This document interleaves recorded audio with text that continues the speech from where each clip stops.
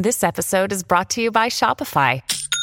Forget the frustration of picking commerce platforms when you switch your business to Shopify, the global commerce platform that supercharges your selling wherever you sell. With Shopify, you'll harness the same intuitive features, trusted apps, and powerful analytics used by the world's leading brands. Sign up today for your $1 per month trial period at shopify.com/tech, all lowercase. That's shopify.com/tech.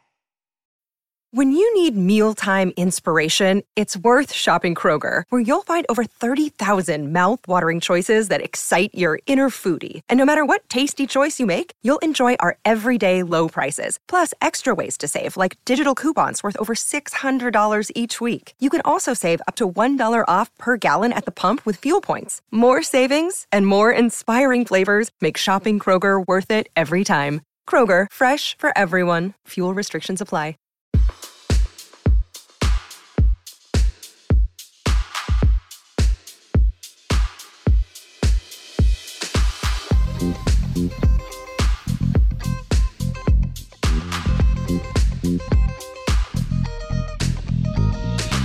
Hey everyone, John Wertheim here. It is this week's Sports Illustrated Tennis Podcast.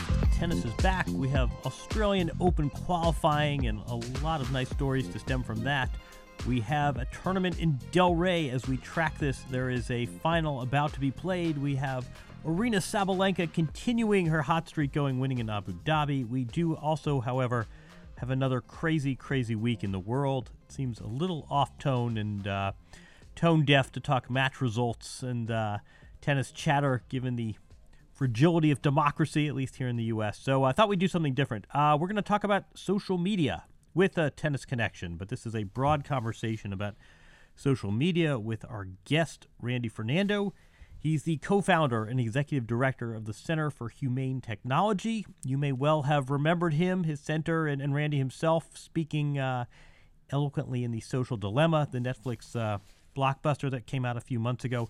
Randy's also a tennis fan. He reached out after we referenced Social Dilemma in a column. We had a very nice back and forth, so I invited him to come on. I thought he would be an appropriate guest this week when social media figures so prominently in the news, when a president has been deplatformed, which for many, candidly self-included, was well-deserved for gross abuses. We talked some tennis too. Social media obviously is a big factor in tennis today. Generally a force of good, a way to corral and rein in this sprawling sport that doesn't really have a center that travels the world. Social media also has a less appealing side in tennis. Players have been trolled. We've talked with a number of players, Madison Keys most prominently, about the problem of trolls and abusive behavior, even threats that come on social media. So this is a sprawling, wide-ranging conversation about social media, how it impacts all of us, and also how it impacts tennis. So without further ado, here is a terrific, insightful conversation with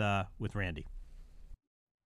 I thought we'd start with the Social Dilemma, which really was the Netflix fare that punched through, as we say. There's a lot of programming we never get to. This was the opposite. Everyone was talking about this. How did you experience this film, and how did you experience the aftermath? I think what happened with this film, the reason it took off so much is that it's talking about an issue that everyone resonates with, everyone in this audience. Anyone who has Netflix definitely resonates with this issue. And unlike many other very important issues in the world, this one, because there's such a direct experience that you encounter every single day, and you watch and you look around, the people around you are influenced, your kids are impacted by it, and now the whole political sphere is impacted by it, it makes you very interested in the topic. And so right now we estimate something like 100 million people have seen this film. It was amazing. In the first month, Netflix reported 38 million households. So by now it's about 3 months afterwards. It's been crazy.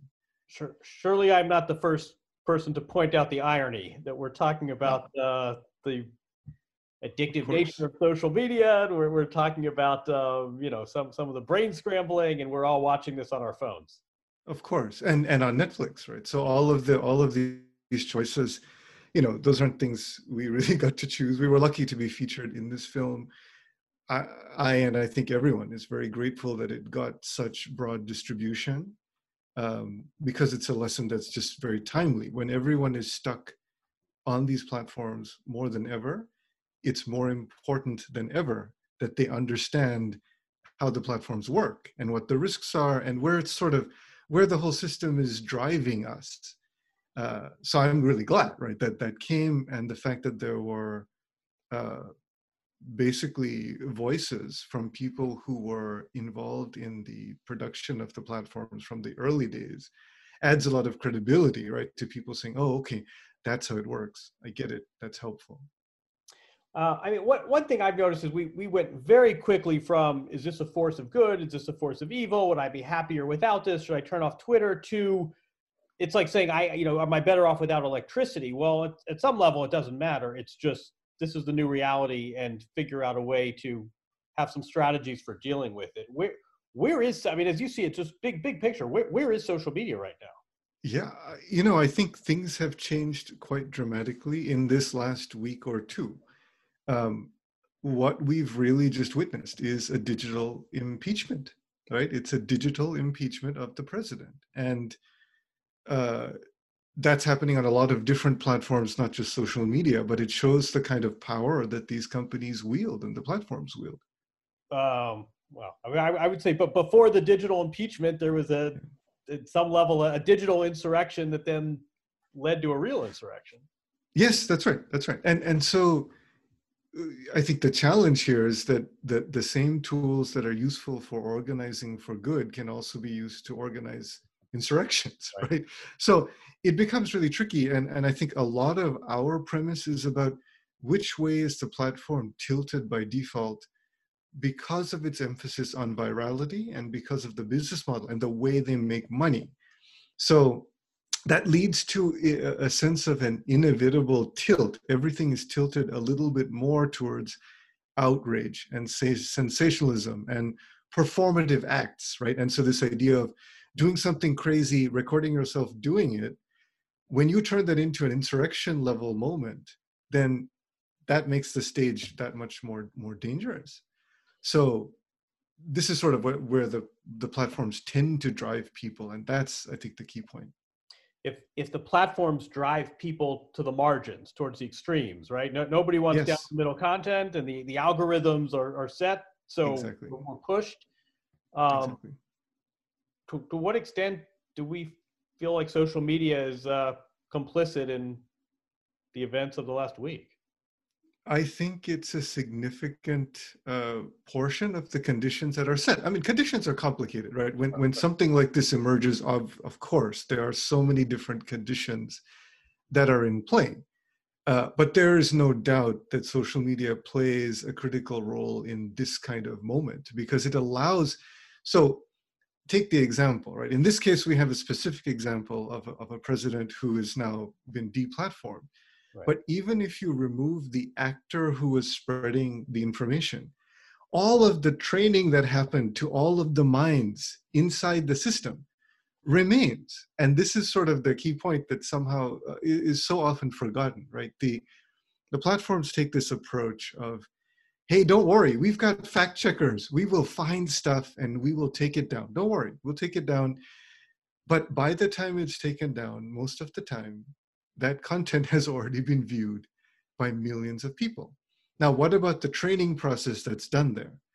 And when you combine that with the fact that research shows that when we form an opinion, we don't quickly change out of it. So that first opinion that we form about a particular topic sticks. It sticks really well. And so we have to be very careful then. How much of this is just the novelty of this? I mean, the printing press, we're used to something's written. We've had 500 plus years to adjust to written content.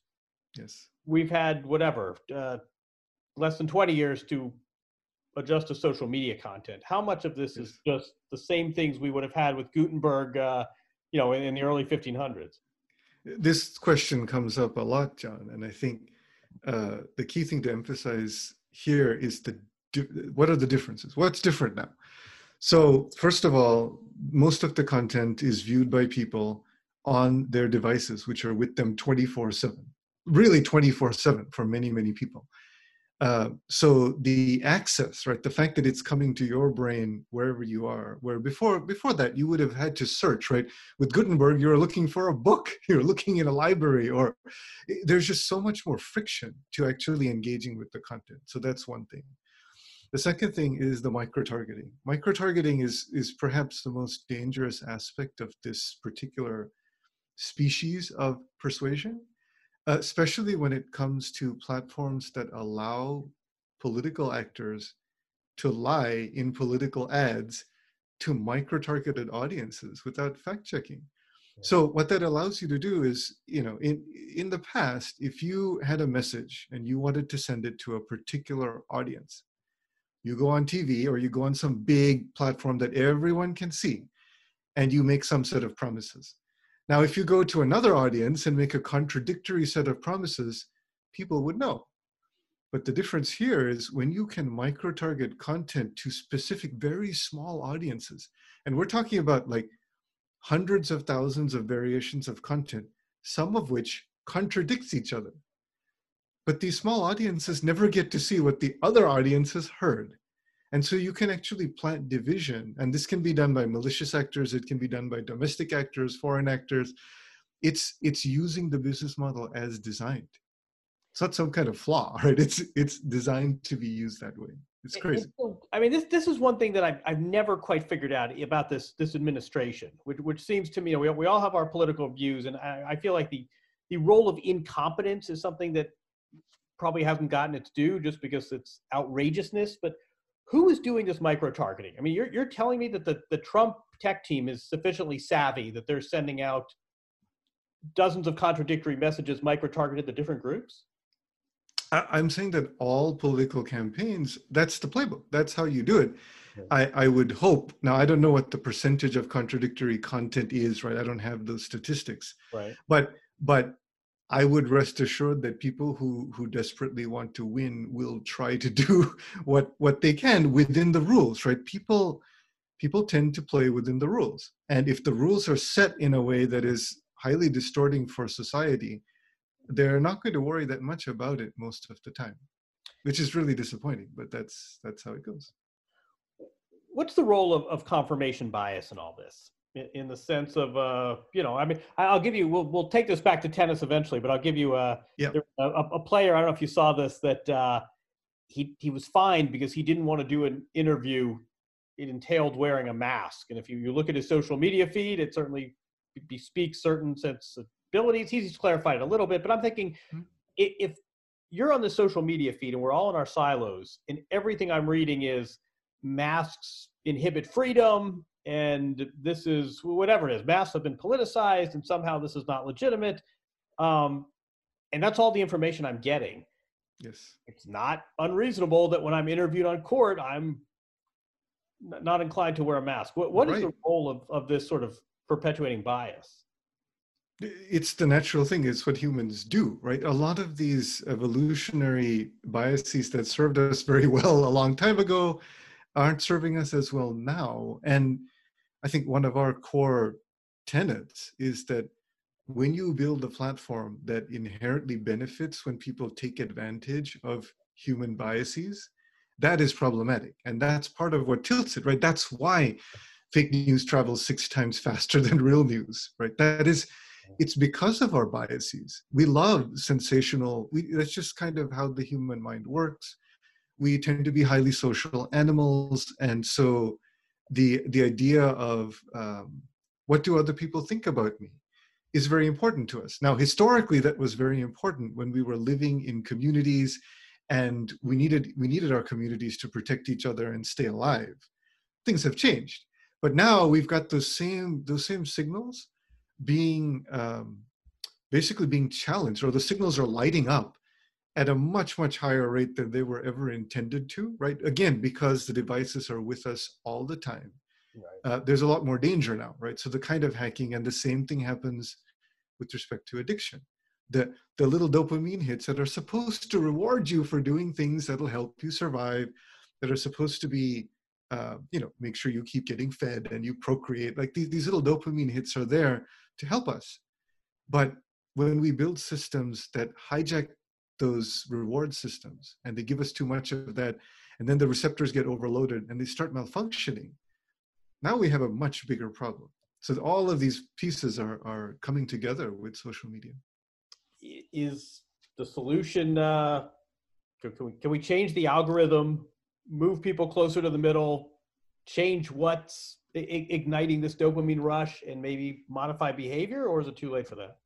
These are great questions. I think actually some of the answers about the future may have changed now, because now that the platforms have shown that they also recognize they're not just neutral, they do have a responsibility, and the employees certainly get it, right? The employees are pushing really hard. There are so many well-intended employees who are pushing to do the right thing. Right. But when you play that out, and now you've taken the step of removing, right, the president of the United States from a platform, it shows that it's decidedly not neutral. So now you start to get into this conversation about law and regulation and saying, hey, should the platforms continue to have this free pass, right? And saying, hey, we're just platforms, we're not responsible for the content. Right. Right. But once you open that, and this is why I think historically they've been so hesitant to walk anywhere near this line, because once the first chink in the armor is opened up, the whole thing starts to crumble, right? Because once that protective regulation is gone, you are now liable for everything, right? Everything on the platforms and every issue.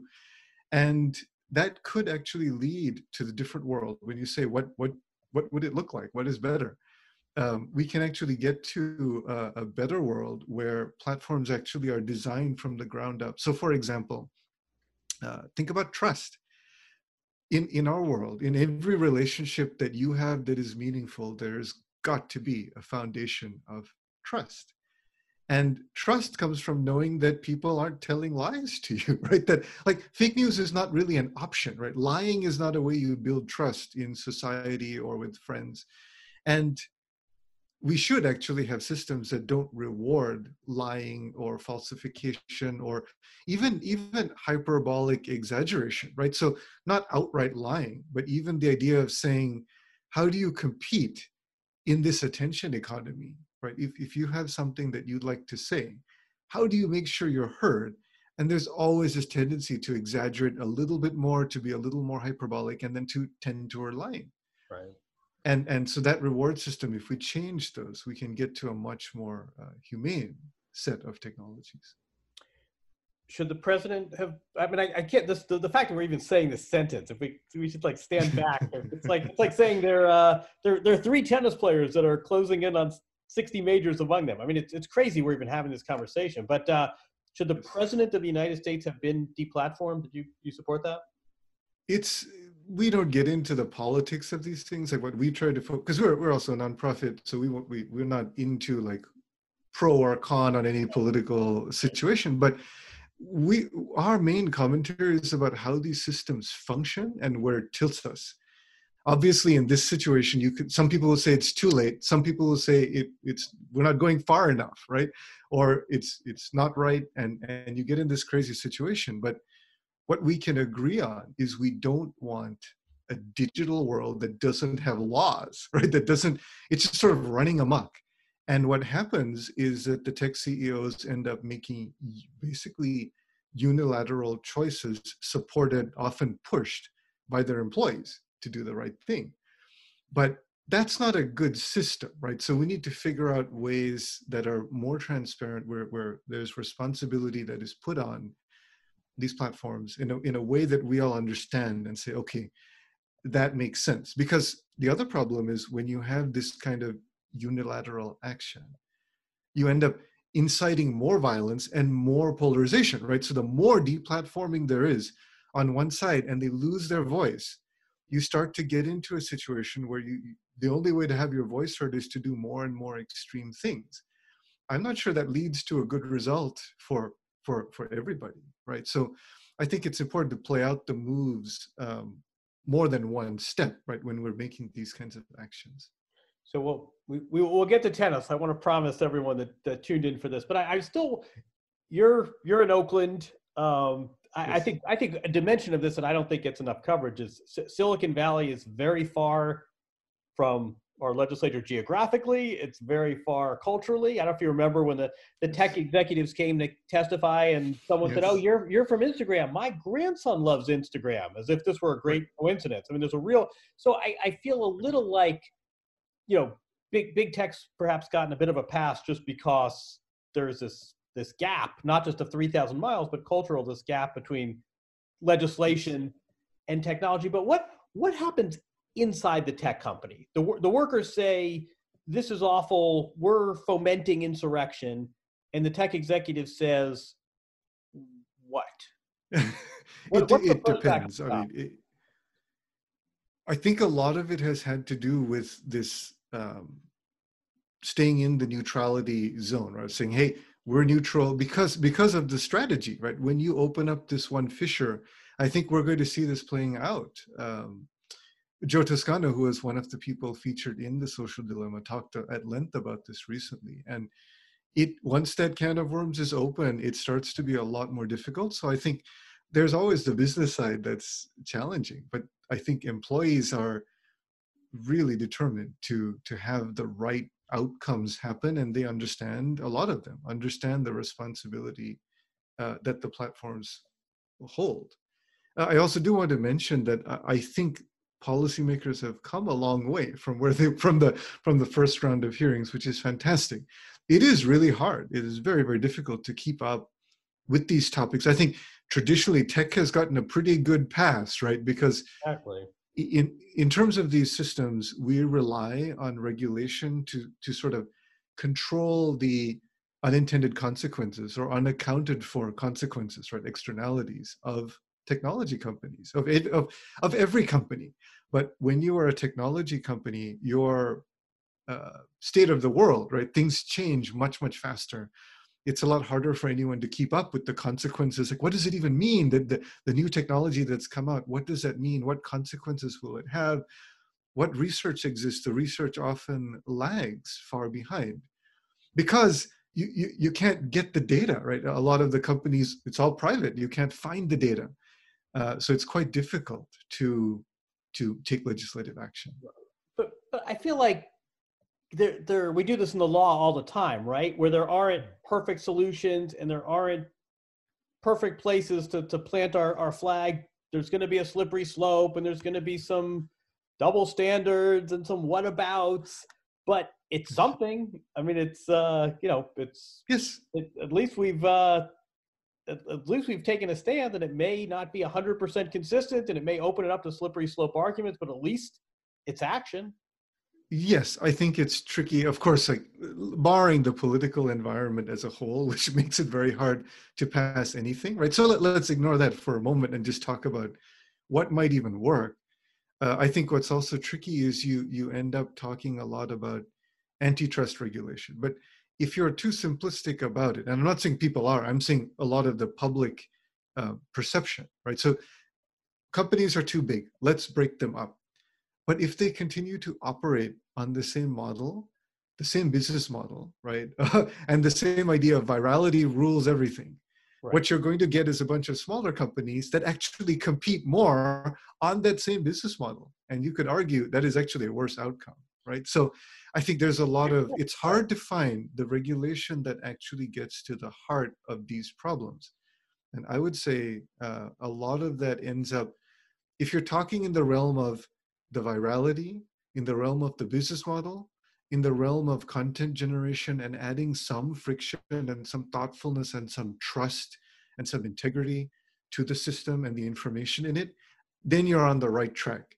Other tracks can end up being red herrings. And this is why policy is really, really hard in this space. We'll get to tennis after this, but I'm still hung up on what, I mean, it seems to me is if, and I think you're right. I mean, part of the issue is here, okay, fine. So you're off Twitter, but then you go to Parler. I mean, there's always going to be an incentive for a new player in the market. But if Facebook and if you take the big, Facebook and Instagram and Twitter, and they turn the faucets of their algorithms to push content towards the middle. Yes. That would seem to me to go, that seemed to be a significant step in sort of getting this thing back on track. Yes, I think there's a lot of redesign that would need to be done. So, for example, let's just do a simple thought experiment. Sure. If you create a system that only has likes, comments, shares as like the basic first action that you can do, what is going to happen?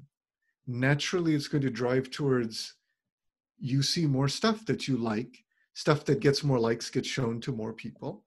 And so you end up in the same situation automatically, basically, right? So you really have to think through the process a lot more carefully to say, well, what would it take to make this thing work for us, right? What are the kinds of questions that we can ask when we're designing these processes?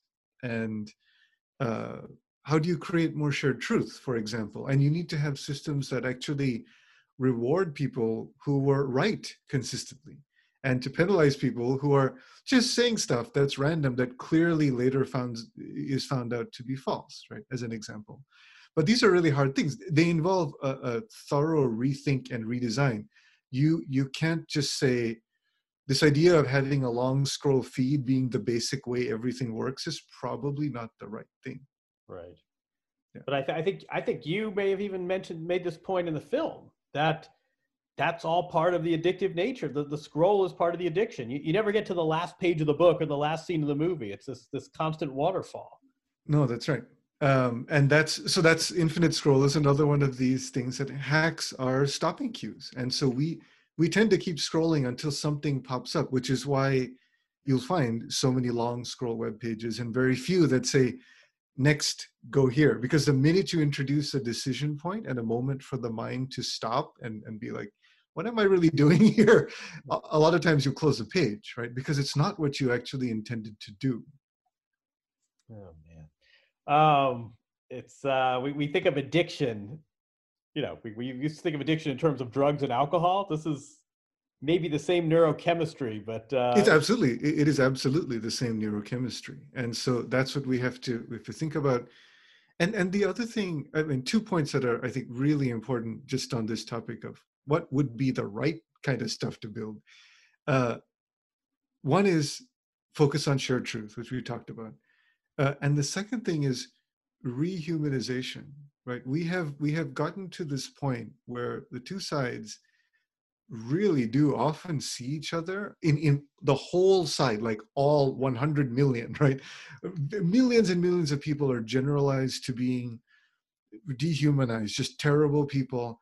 And actually, if we get together and we actually do something together with someone with opposing political viewpoints, and we don't know that yet, and we just have a meal with them, we would do a lot better, right? So there is something about how do we do that successfully? How do we understand that both sides are fighting for what they believe deeply to be true? Even the people who are at this insurrection, which is crazy, right? But so a lot of blame goes on the information environment. And what happens, right? People get radicalized by terrible information environments. And we have systems that encourage terrible information environments. So this is what we have to really focus on, that part. Of course, we have to take action when people do an insurrection, right? This is inexcusable. So of course we have to take action.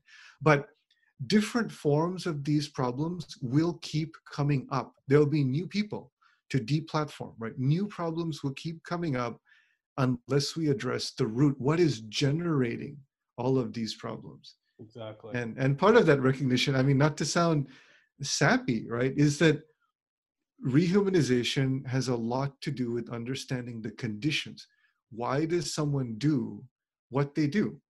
And people all want desperately, right, to be loved, to be recognized, to be heard, and to be part of something bigger.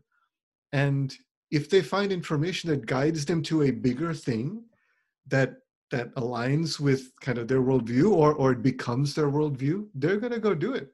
Because people are quite desperate for that stuff.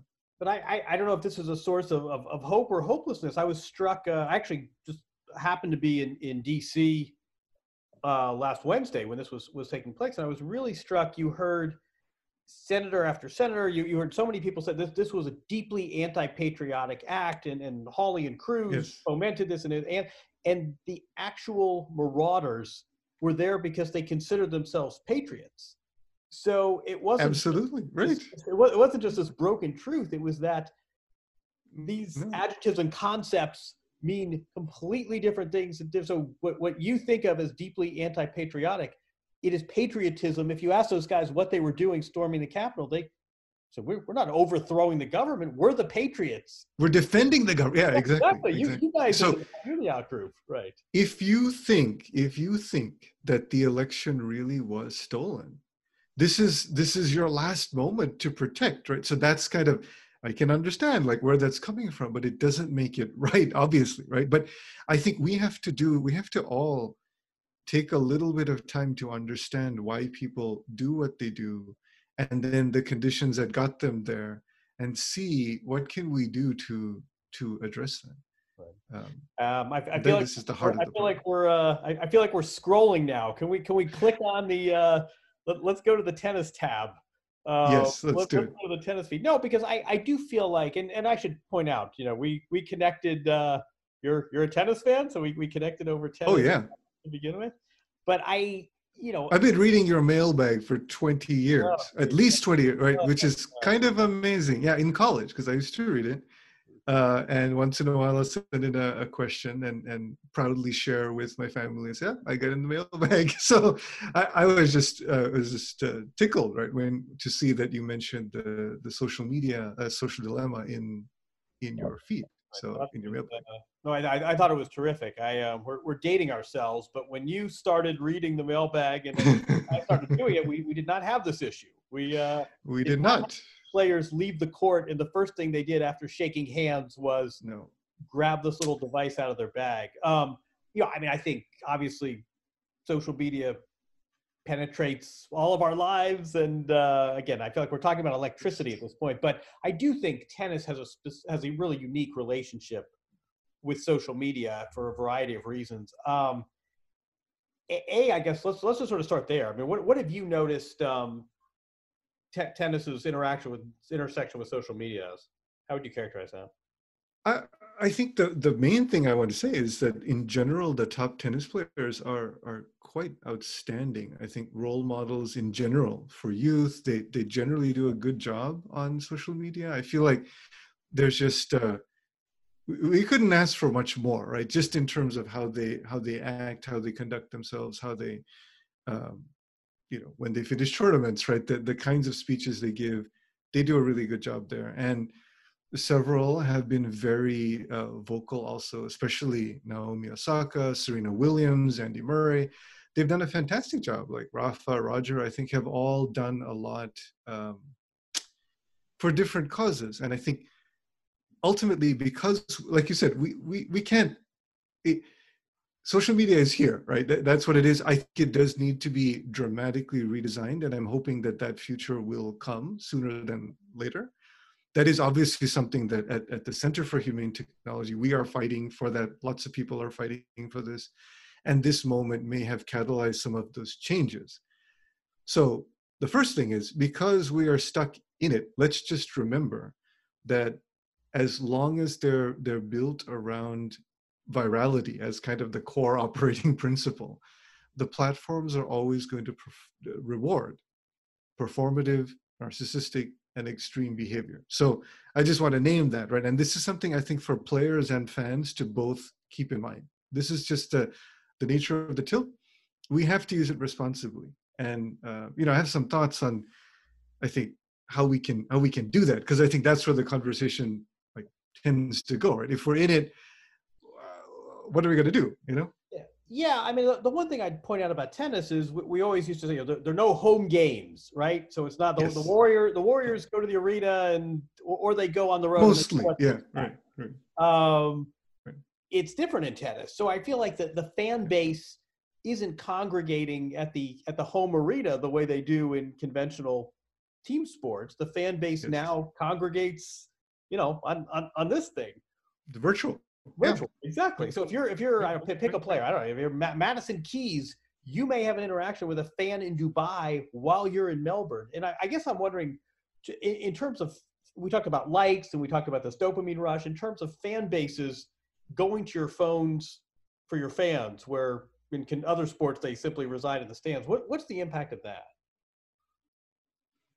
I don't think there's a huge problem there. This is one of those aspects of social media that does work well. I think giving the ability to connect people in diverse locations, geographic locations, diverse backgrounds, like, the fact that we can do that with this technology is fantastic. I think there's a few principles that I would use to determine, is this a good interaction or a bad interaction? A lot of it has to do with the spirit of service, right? So if we look and say, are we trying to help people have a better understanding of like what I believe in, like what I'm about, or what my life is like, since you follow me for whatever reason, right? I'm a good tennis player, you follow me. Um, that's very genuine, right? There's no duplicitous intention there. I mean, obviously there's some connection to endorsements, and like that is also inevitable, so we have to bring that into the calculus. But in general, I feel, I don't know, there's a lot of sincerity out there in sharing just what's going on in life. um, and I think that is fine. I think I tend to hold athletes to a standard of saying, look, there is a role model aspect and a responsibility that comes with the gift that you have. And so it is actually very helpful to use your platform, when the moment is right. I think Naomi Osaka was a perfect example of what she did at the US Open, helped to educate a lot of people. And, just that has incredible value. Do you have thoughts on what the impact of social media is on performance? Players spend a lot of time on their phone, and they get the jolt of, hey, great match, or you look beautiful in that dress. They get some Yes. some splashback as well. What do you think the impact on performance might be? I'm sure. So there's a few things here. So one is mental recuperation for athletes is just as important as physical. So that's also important, right? When we are around these, especially the particular mechanism, like the dopamine hit mechanism, does do something to the neurotransmitters in our brains, right? It just it dulls us. So now I don't know if there's research, really translating what that looks like when you bring it to the tennis court. But I wouldn't be surprised if there's some kind of effect there. So I'd be wary. But that's true regardless of whether you are a professional athlete or not, right? It's just you just want to be careful, because you can find your brain dulled, and then it becomes harder to start any action. So an example where I might see that show up is with respect to your training regimen and your discipline. It will start to eat into the discipline, because that's what happens if you sit at your computer screen. Normal people, right, have this, if you're just a normal worker and you happen to work on the computer a lot, you will find that your ability to start a project, to open that document, to like write that thing you wanted to write, starts to dull a little bit as you distract yourself more and more and more. And then you end up in this procrastination loop. And I would expect that a very similar mechanism, because the underlying physiological mechanism is similar, I would expect some similar results for something like tennis. Who are the trolls? I mean, you read some gushing praise, and it's very nice to see. And then every now and then there is just an unspeakably vile, targeted personal remark. What do you know about who those bots are? Like, what's going on there?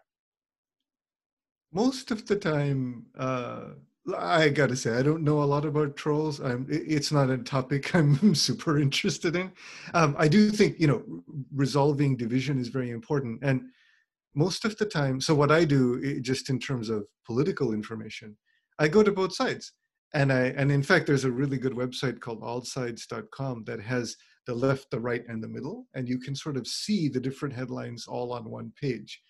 I do this a lot. I'll go in, and I mean, every day I do it, because I think it is so important to be able to empathize with people who disagree. And so most of the time, I don't find positions where someone is saying something wild that I just cannot understand.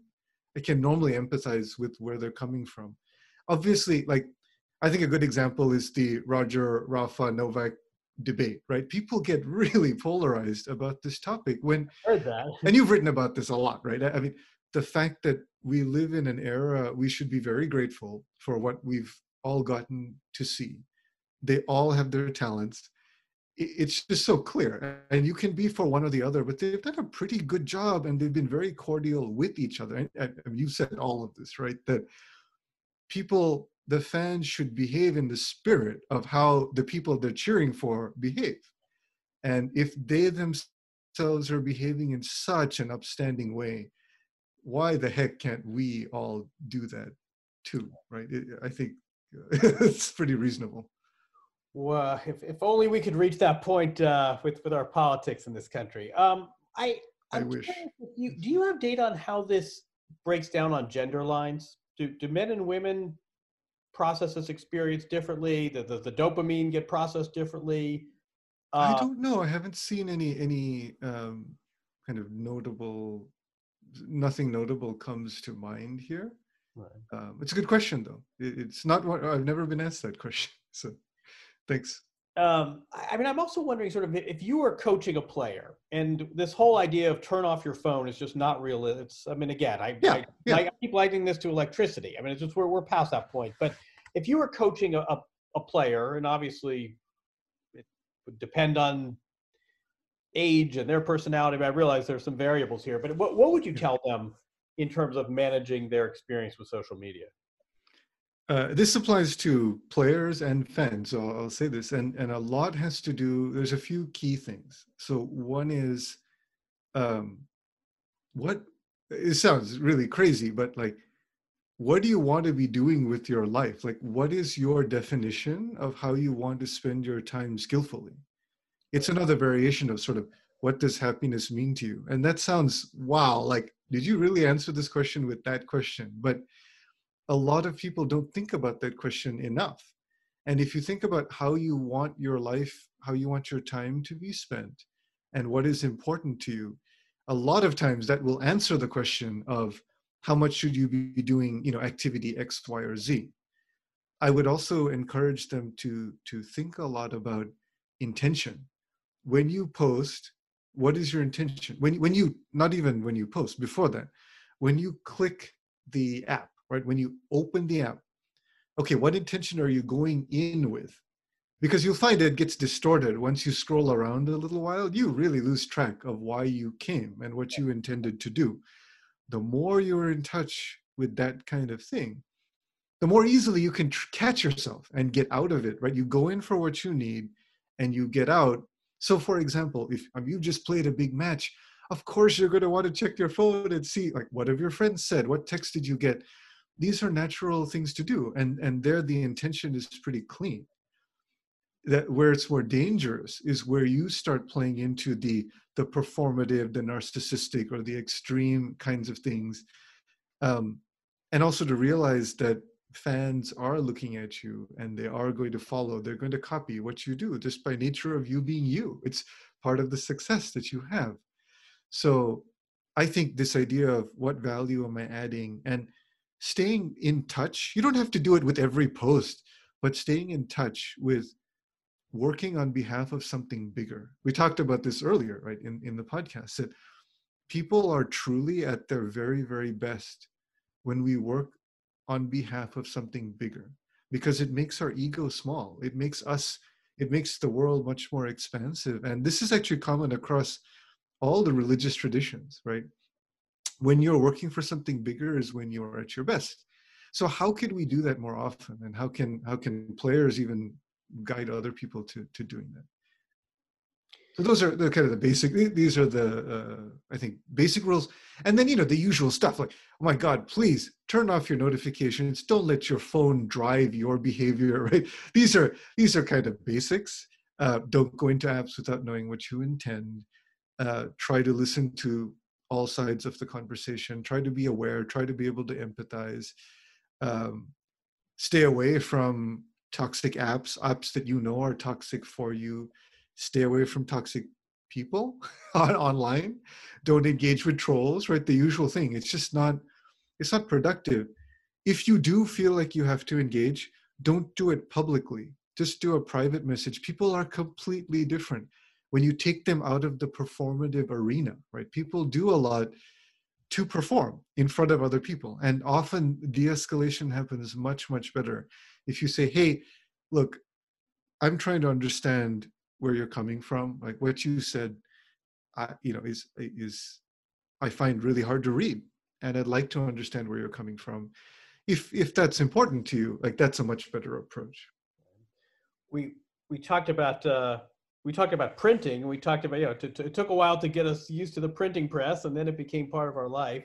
There are other, it occurs to me there are other medium that don't last that long. I mean, okay, not boom times for cable TV. 25 years ago, everything was in. I mean, right. Is this here to stay, or is there another iteration of this, and we're going to look back at this the way we look back at TRS 80s?